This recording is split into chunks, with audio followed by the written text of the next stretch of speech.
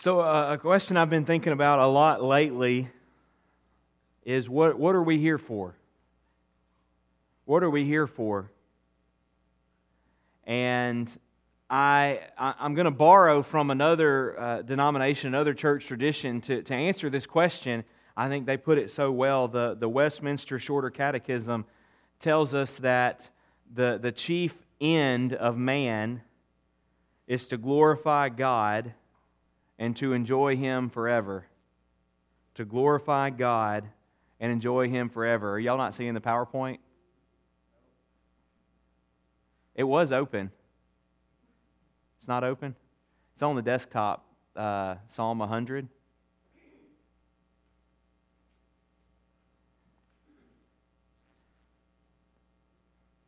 And because I was going to throw that on the screen, because I was going to kind of pick it apart a little bit. We're going to be in Psalm 100 this morning, verses 1 to 5.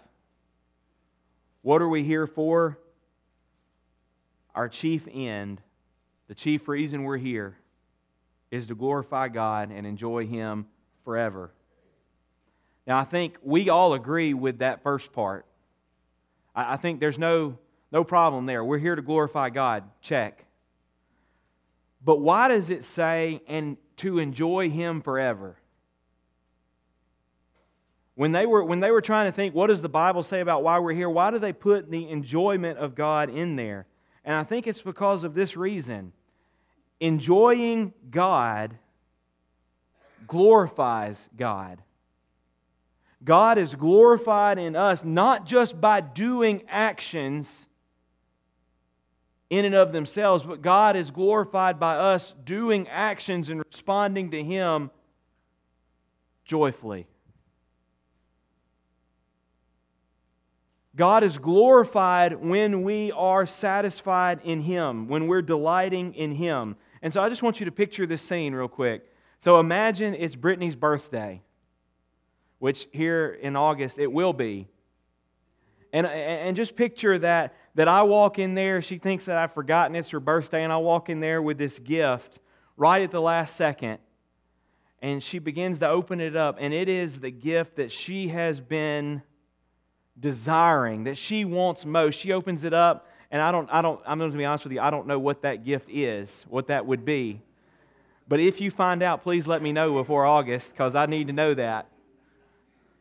She opens it up, and it is the thing that she wants the most. It's the gift that she's been waiting years to receive. And she looks at me and says, "Matt, you shouldn't have." What's my response going to be? Well, imagine if I told her kind of almost in a robotic tone, "Well, hon, I am your husband. It is your birthday, and it is my duty to get you a gift." No. What am I going to say? I'm going to say, "Babe, there's no one else that I love more than you, and it is my delight. It is my pleasure to give you this." Okay, now let's carry that over into our relationship with the Lord. Okay, because a lot of us think that just going through the motions is good enough, and we offer our service back to God, and we robotically say, "God, I am yours. You created me. It is my duty to do these things." And what we see is that does not glorify God as much as when we come and say, "Lord, there is no one else who satisfies me like you do, and it is my delight, it is my joy to serve you." In Psalm 100, which has often been called the Old Hundredth, the psalmist is calling upon the reader to worship and serve God not out of duty but out of joy. He shows that this delight in God, this joy in God, comes from knowing Him, comes from meditating on His goodness. And so this morning, as we approach God's Word, I want us to think about that. I want us this morning to go from duty to delight. And it's my hope and it's my prayer that many of us in this room this morning will go from just going through the motions, going through religion, to actually having a white-hot passion for God. And that's something that only He can do. That's a passion that only He can ignite. And so it's my prayer today that that happens. This is a message, this is a word from God that we desperately need today, and that is that God invites us. God invites us to know Him and to delight in Him. God invites us to know Him and delight in Him. And so, Father, as we come together today, I pray that You would shape the way that we look at You. That You would cause us, Lord, to not just respond to You in duty and obligation, but Lord, that we would respond to You with the utmost delight, with the utmost joy, that we would savor You, that we would find our joy in You.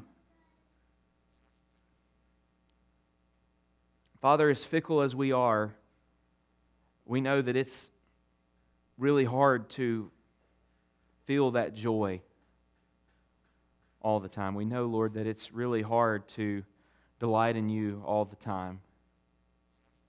And so, Father, we come this morning confessing that we need Your help. We need the Holy Spirit to stir our affections. We need a supernatural work in our hearts so that we would treasure You. And so help us today to do that. In Jesus' name, amen. Amen. Before we dive into Psalm 100 and before we read it, I just want to point out the structure of Psalm 100. And basically it goes like this.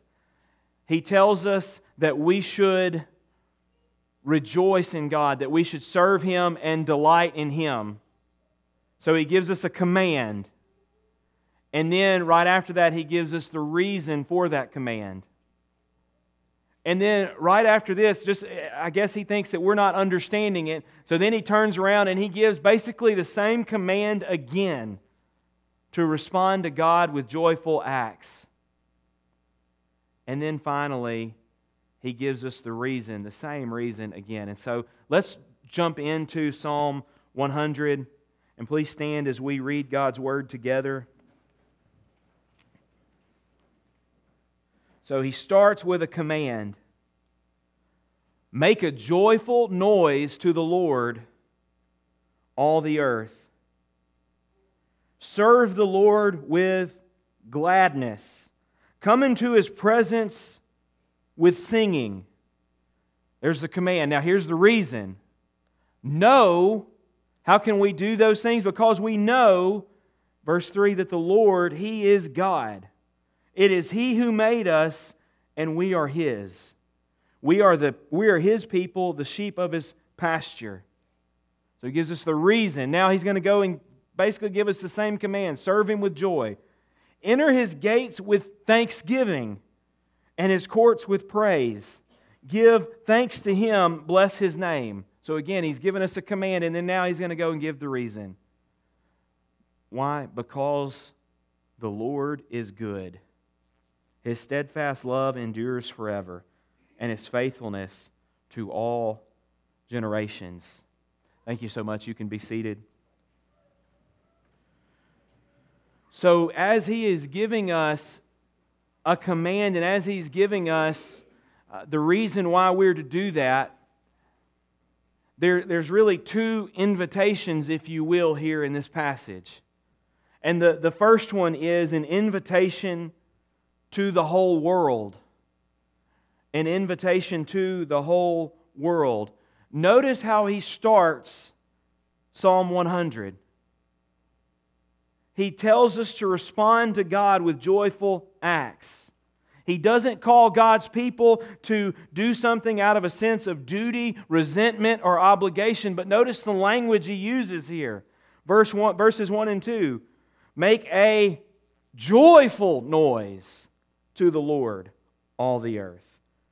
Serve the Lord with gladness. come into His presence with singing. The idea here is God is not just calling His people to respond to Him. He's calling His people to respond with joy, with delight, with savoring Him. And that's because worship, and I want y'all to hear this, worship that glorifies God is full of joy and gladness. Worship that glorifies God is full of joy and gladness. But the opposite is also true. Worship devoid of joy and gladness does not glorify God. What we call worship, when it's devoid of these feelings, of these emotions, of love for and passion for God, that's not worship. That's not worship. I love what he says here, though. Notice he doesn't just call his people to do this, but he calls the whole earth. Look at the end of verse 1. Make a joyful noise to the Lord, what? All the earth. And what I love about this means that our God is an inviting God. I mean, just think about it. God does not say, hey, I just want my people to delight in me. I just want my people to worship me. But God's saying, no, I want people from all the world to do this. God is so great that He's not just worthy of us singing His praise, but He's worthy to have the whole earth singing His praise. He is inviting people to come from the outside to the inside. He's inviting people to go from being His enemy to His friend. He is an inviting God. And so when we think about God's desire to be worshiped by the world, when we think about that He is worthy to be worshiped by the entire world, a question that we have to ask ourselves is, do we think He is worthy to be worshiped by the entire world? It's one thing that the Scripture says it, but it's another thing entirely, like, do you and I actually believe that our God is great and good enough to be worshiped by everyone? Is He worthy enough to be worshiped by everyone? How we answer that question will shape our lives. How we answer that question will shape how we approach God. Because if we answer that question yes, if we say, yes, God is worthy, then the next question that comes to us that just pierces us like a dagger is, have you been living in line with that truth? If God is worthy to be worshiped by everyone, when was the last time that we shared the good news with someone? If God is worthy to be worshiped by everyone, when was the last time that we went to our neighbor? When was the last time that we had that gospel conversation at work? If we really believe that truth, if we really believe that our God is worthy, then we should go and share with people. And so the question for us today is, who have you been sharing with? Who's your one? See, it's not a complicated thing. It's not like, man, I've got to go out and share with the masses. No, just pick one. Who is your one that you're sharing with? Because if we believe that God is really this great, then we will share. But also, this is great news because it means that if you're here this morning and you're not a Christian, or maybe if you've got questions, God is not inviting the world. He's not inviting people that don't know Him to some duty-filled religion. He's not inviting them to some sterile ritual. He's inviting them, He's inviting you, if you don't know Him, to a joy-filled pursuit. How do we know this? How do we know that God is inviting us? I think the ultimate display of God's invitation to joy is when God Himself entered into our story. How do we know that God is inviting the world to Himself? We don't have to look any further than the cross. How do we know that God is calling people not to a duty-filled pursuit, but into one filled with joy? We look at the cross. Because at the cross we see God entering into sinful humanity and dying in our place. He lived a life that we could not live, and He died the death that we deserved to die. And when we look at that scene, we see that our God is an inviting God. He's done everything necessary for us to invite us to Himself. He's paid the ultimate price to bring us to joy in Him. We see here a command, but we also see the reason why. Look at what He says in verse 3. He says, "Know that the Lord, He is God." I love it because joy in God, joyful worship flows from our knowledge of God. Let me say that again. Joyful worship flows from our knowledge of God. This is what one pastor and theologian says. He says that God means to be known with the head. He means to be sung from the heart. And He means for the singing to be based on the knowing. Otherwise, the singing gives Him no honor. Singing to God joyfully based on knowing God truthfully honors God. But singing passionately without knowing God truly simply exalts the singer and the passions. Just think about that for a moment. We often say we're supposed to worship from the heart, but did you realize we're also supposed to worship from the head? In other words, I'm not just saying, hey, let's be joyful over what? Well, you figure that out. What the psalm is telling us is that we are to be joyful, yes, and we do that because we're thinking with our head, man, this is the God we're worshiping. And notice what He says about this God. Y'all look at this. Verse 3. He tells us what we're to know about God. He says that God is the one true God. He says that He is God. He tells us that God is not just the one true God, but He is the Creator. That's why it says, it is He who made us. I mean, that right there is sufficient for us to worship.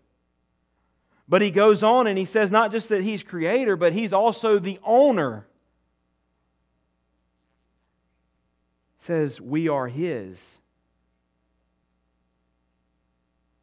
But I love it. Not only is He the owner, He's the shepherd.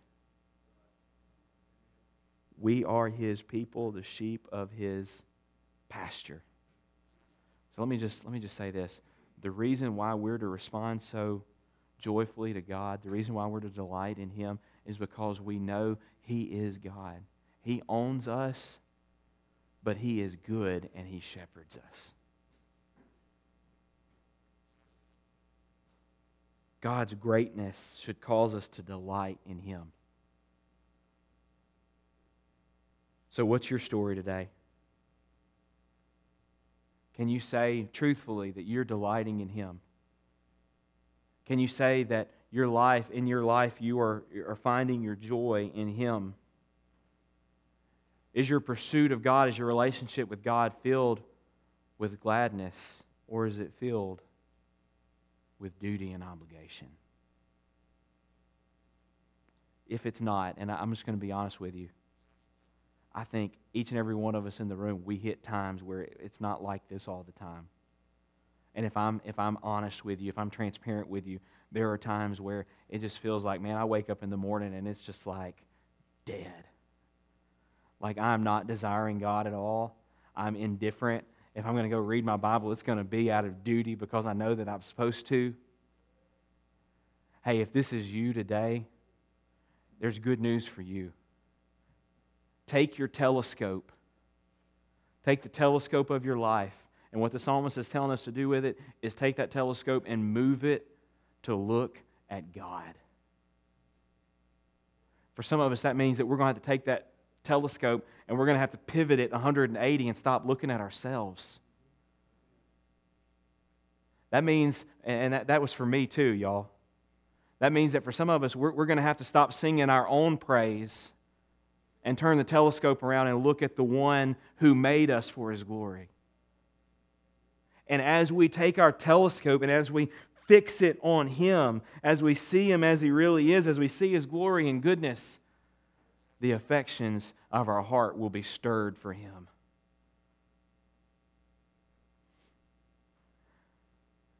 But we need God's help to do that.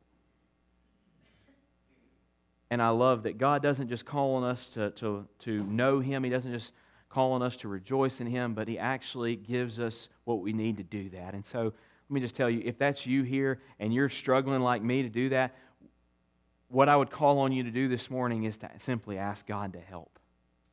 We need the Holy Spirit to help us. When we truly see Him, we'll have more joy than we can contain.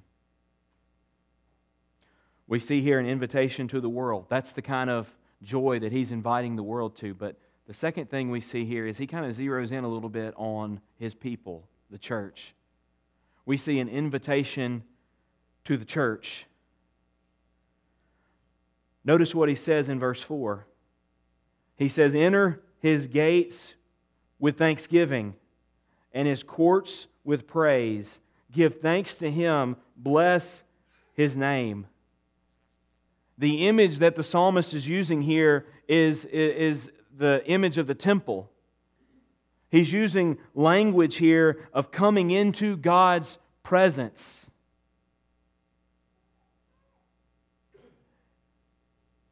Notice the attitude that He's calling the people to come with. Once again, just like we saw in verses 1 and 2, enter His gates with what? Thanksgiving. Enter His courts with what? Praise. Give thanks to Him. Bless His name. What we see here is that God is not just worthy to be approached with indifference.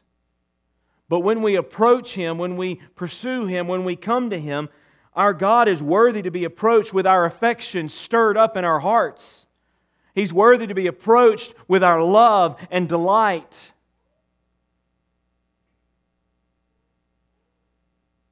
And just like we saw before, the reason, He tells us what we're to do, and now He gives us the reason.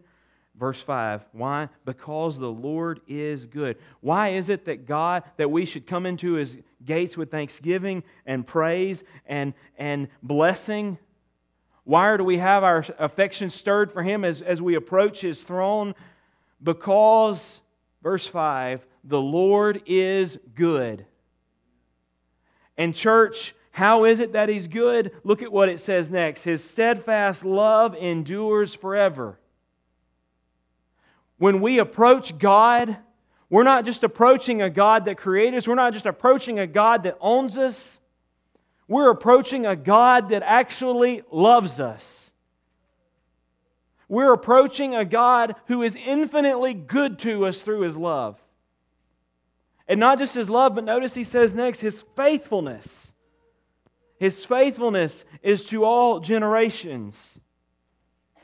In other words, there has never been a time where God has not been faithful. And so when we approach this God, how can we not come before Him with singing? How can we not come before Him delighting in Him? How can we not come before Him with joy? How can we come before Him saying, God, I am yours and it is my duty, my obligation, so therefore I come? Because He is good, He is worthy of our delight. I think this specifically calls into mind when the Lord is revealing Himself to Moses in Exodus. And this is what it says. The Lord passed before him, Exodus 34, and proclaimed, the Lord, a God merciful and gracious, slow to anger and abounding in steadfast love and faithfulness, keeping steadfast love for thousands, forgiving iniquity and transgression and sin. Y'all, this is the God we're coming to. This is the God we're coming to. And as we look at this psalm as a whole and as we start to summarize it, this is the question that I have for us today. If they could rejoice in God's goodness, how much more can we? I mean, think about it. The psalmist who's writing this only has a limited picture of God, and if he could rejoice in God's goodness, how much more can we, since we have the whole picture laid out before us? I mean, this is the God who, while we were enemies, He made us His friends. This is the God who, while we were in chains, He set us free. This is the God that Romans 5:8 talks about. While we were going our own way, Christ came and died for us. Colossians 1, while we lived in darkness, God delivered us from the domain of darkness and transferred us to the kingdom of His beloved Son. This is our God. Ephesians 2, while we were dead in our trespasses and sins in which we once walked, following the course of this world, following the prince of the power of the air, we all once lived in the passions of our flesh, carrying out the desires of the body, and were by nature children of wrath. That was who we were. And yet our good, faithful, loving God found us. But God, being rich in mercy, because of the great love with which He loved us, even while we were dead in our trespasses, made us alive together with Christ. By grace you've been saved. And raised us up with Him and seated us with Him in the heavenly places in Christ Jesus, so that in the coming ages He might show the immeasurable riches of His grace and kindness towards us in Christ Jesus. That is our God, folks. And so as we look at Him, as we see the immeasurable love and grace that He has for us, how can we then turn around and not sing at the top of our lungs? How then can we not tell others about Him? If we truly believe that God is that good, how can we not live a life of gratitude instead of complaining? If we believe that God is that good, how can we not joyfully serve in the church? Why is it like pulling teeth to get people to serve? If we really believe that God is that good, how can we not lay down our preferences and love one another? If we really believe that God is that good, how can we not pursue Him with everything we've got?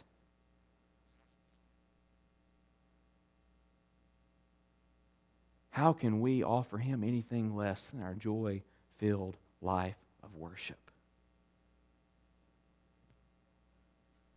Do you respond with joy and gratitude?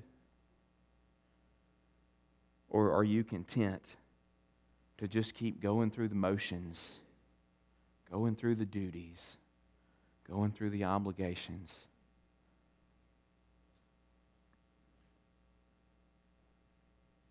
This morning, I want us to stop going through the motions. And I want us to truly respond to God as He leads us.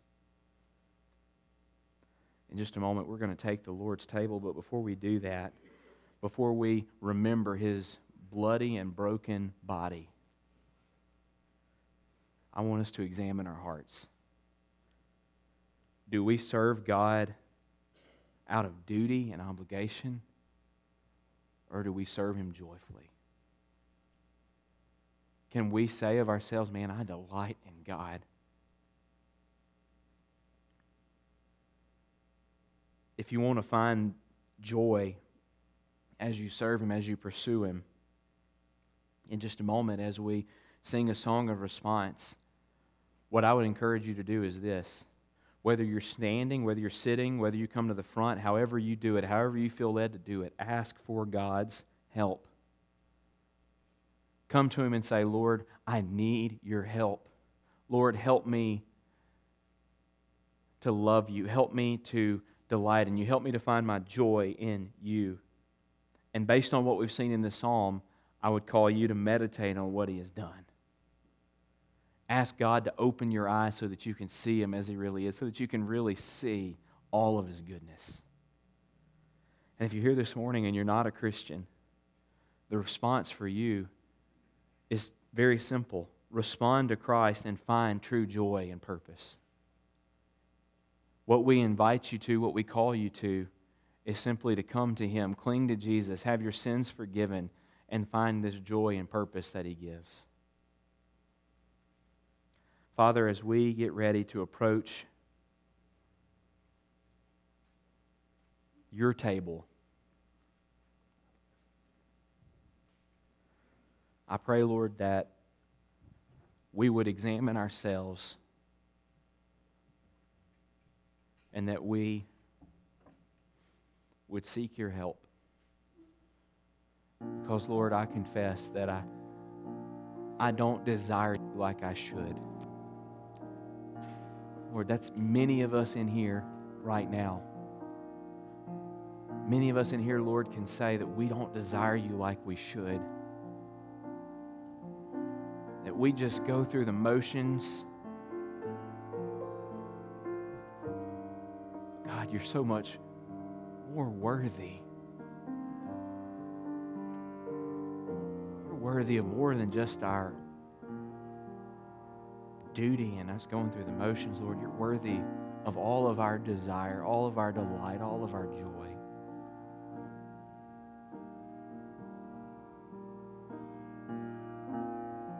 I pray, Lord, for the person in this room today who maybe it's been a long time since they have experienced that joy and delight. Maybe there's somebody in this room or people in this room who they've been going through the motions for a long time. And God, I pray that this morning would be the breakthrough that they need. That as they look at you, that you would open their eyes even more so that they can see you, which will cause them to delight in you. Help us today, Lord, in Jesus' name.